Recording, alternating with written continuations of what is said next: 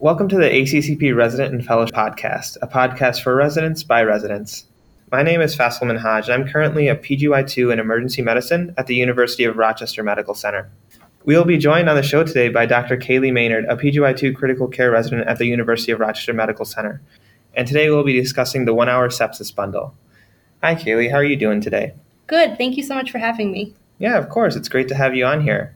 So to get started, what is the proposed 1-hour bundle and how is this different from the 3 and 6 hour bundle that we're used to?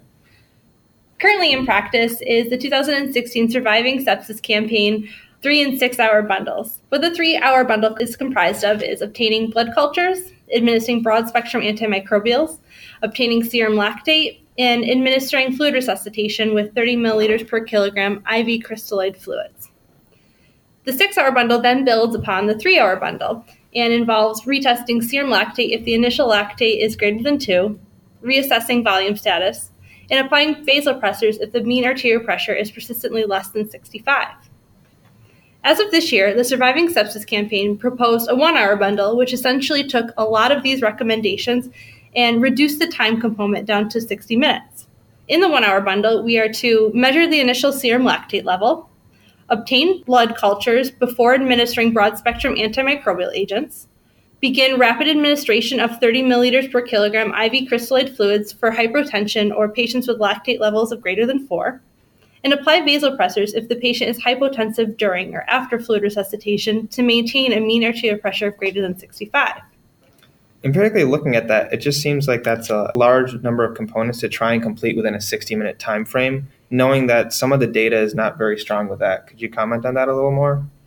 Yeah, the proposal to prioritize all of these interventions into a 1-hour bundle is controversial because, as you previously mentioned, there is limited evidence to suggest a benefit from this, and actually concern that trying to accomplish so many tasks might actually distract from completing interventions associated with a decrease in mortality. So all of these really don't seem like we can complete this within that 1-hour time frame. So if we're going to prioritize something, what should it be? Excellent question. Obtaining blood cultures and administering effective broad-spectrum antimicrobial agents within the first hour should be prioritized. Seymour and colleagues recently examined the association between timing of treatment and risk-adjusted mortality from outcomes and treatment data reported to the New York State Department of Health for patients presenting to emergency departments with sepsis or septic shock. Overall, they determined that patients who received all components of the 3-hour bundle within 3 hours had a 1% reduction in mortality compared to patients whose treatment did not meet this time recommendation. Furthermore, bundle completion between 3 and 12 hours was associated with a 14% higher odds of in-hospital mortality. The mortality benefit from early completion of the 3-hour bundle was largely driven by time to antimicrobial administration. Every hour that administration of antimicrobial agents was delayed demonstrated a statistically significant increase in mortality odds. When the effect of other elements of the bundle were analyzed, such as time to fluid resuscitation, a similar association was not appreciated. However, the association of timely antimicrobial administration on decreased mortality is not new evidence and has been previously reported. Kumar and colleagues reported in 2006 that 79.9% of patients survived a hospital discharge when effective antimicrobial agents were administered within 1 hour of hypotension. Survival subsequently decreased by 7.6% for every hour of effective antimicrobial delay. Those are some interesting points, as we know that timely antimicrobial administration is the biggest factor that we know of when looking at mortality in sepsis. And when looking at this mortality, we know that CMS and a handful of states have reporting requirements on sepsis-related outcomes.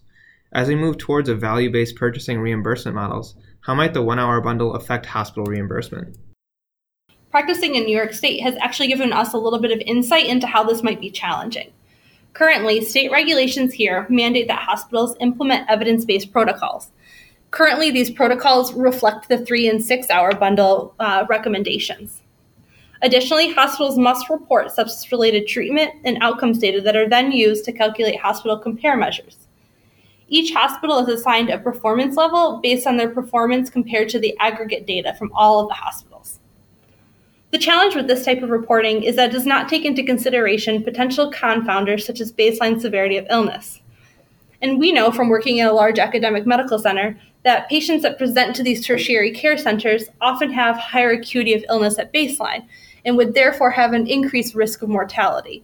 And if we don't take this into consideration when making comparisons amongst all of healthcare throughout the state or even throughout the country, this could potentially make our outcomes look worse. Future reimbursement models may use a similar method for determining distribution of reimbursement.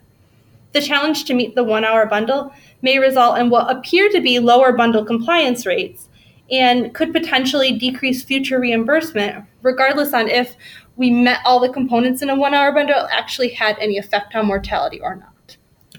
I think those are some really good points, especially seeing as some components of this 1-hour bundle, especially this giant fluid resuscitation of 30 mils per kilo, which we know based on current evidence it may not be appropriate for all patients, and being forced to comply with this bundle really can kind of conflict with what is better for the overall care of the patient. Mortality from sepsis and septic shock has remained around 25% despite all the advancements in healthcare and knowledge of the disease state. If the 1-hour bundle is not the right tool to decrease mortality, then what do you propose might have a meaningful impact? It's a great question. Developing methods to earlier recognize sepsis and septic shock warrants further research. Jones and colleagues retrospectively evaluated 5,000 patients with sepsis-associated hospitalizations. And this could be sepsis that was present on admission or sepsis that occurred while already hospitalized for another issue. What they found was that sepsis present on admission was associated with a mortality of 14.1%. Patients who developed hospital-acquired sepsis had mortality between 29.2% and 38.6%. The authors suggested that investigating other potential causes for hypotension may delay the diagnosis of sepsis in patients that were already hospitalized. The additional data available may act as a red herring, prompting clinicians to work up differential diagnoses when in fact we should be treating their sepsis. Recognizing sepsis earlier leads to earlier treatment, mainly effective antimicrobial therapy. As we previously discussed, reducing the time to effective antimicrobial administration is associated with reducing mortality. So, where do you think we stand right now when it comes to sepsis and septic shock? Currently, the Society of Critical Care Medicine and the Surviving Sepsis Campaign have released statements that do not recommend the implementation of the 1-hour bundle in the United States at this time. Instead, it's my belief that we should focus on interventions associated with a decrease in mortality, such as earlier recognition of sepsis and septic shock, and prompt administration of effective antimicrobial therapy. Going back to that Seymour study, the median time to effective antimicrobial agent administration was 0.95 hours. Since this was a median time, it showed that almost half the patients had antimicrobial therapy administered in greater than 1 hour, which really we should be focusing our interventions on how we should decrease that number and provide prompt antimicrobial agents to our patients presenting with sepsis and septic shock. Thank you. I think that's some really good insight in trying to help these patients more instead of trying to incorporate this 1-hour bundle. We probably should be focusing more on how can you recognize this and treat this more effectively. We'd like to hear your thoughts too as a listeners. What do you think would be more effective? Maybe some strategies to increase recognition, or what do you think would be important to incorporate to help decrease mortality with sepsis? I just wanted to thank Kaylee for being here and discussing with us today. Thank you for listening to this month's episode of ACCP Resident and Fellow Podcast, a podcast for residents by residents. For more episodes and other resident and fellow resources, visit our website at accp.com/resfel. That's accp.com/resfel. And for any of the references or the articles that Kaylee was mentioning today, you can see that in the discussion below. Thank you again.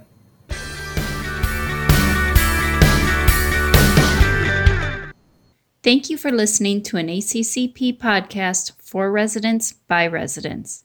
Our theme music is titled Jupiter's Smile by the 126ers and is provided through YouTube's free audio library. Please subscribe to the ACCP podcast on iTunes or Google Play to be notified of new episodes.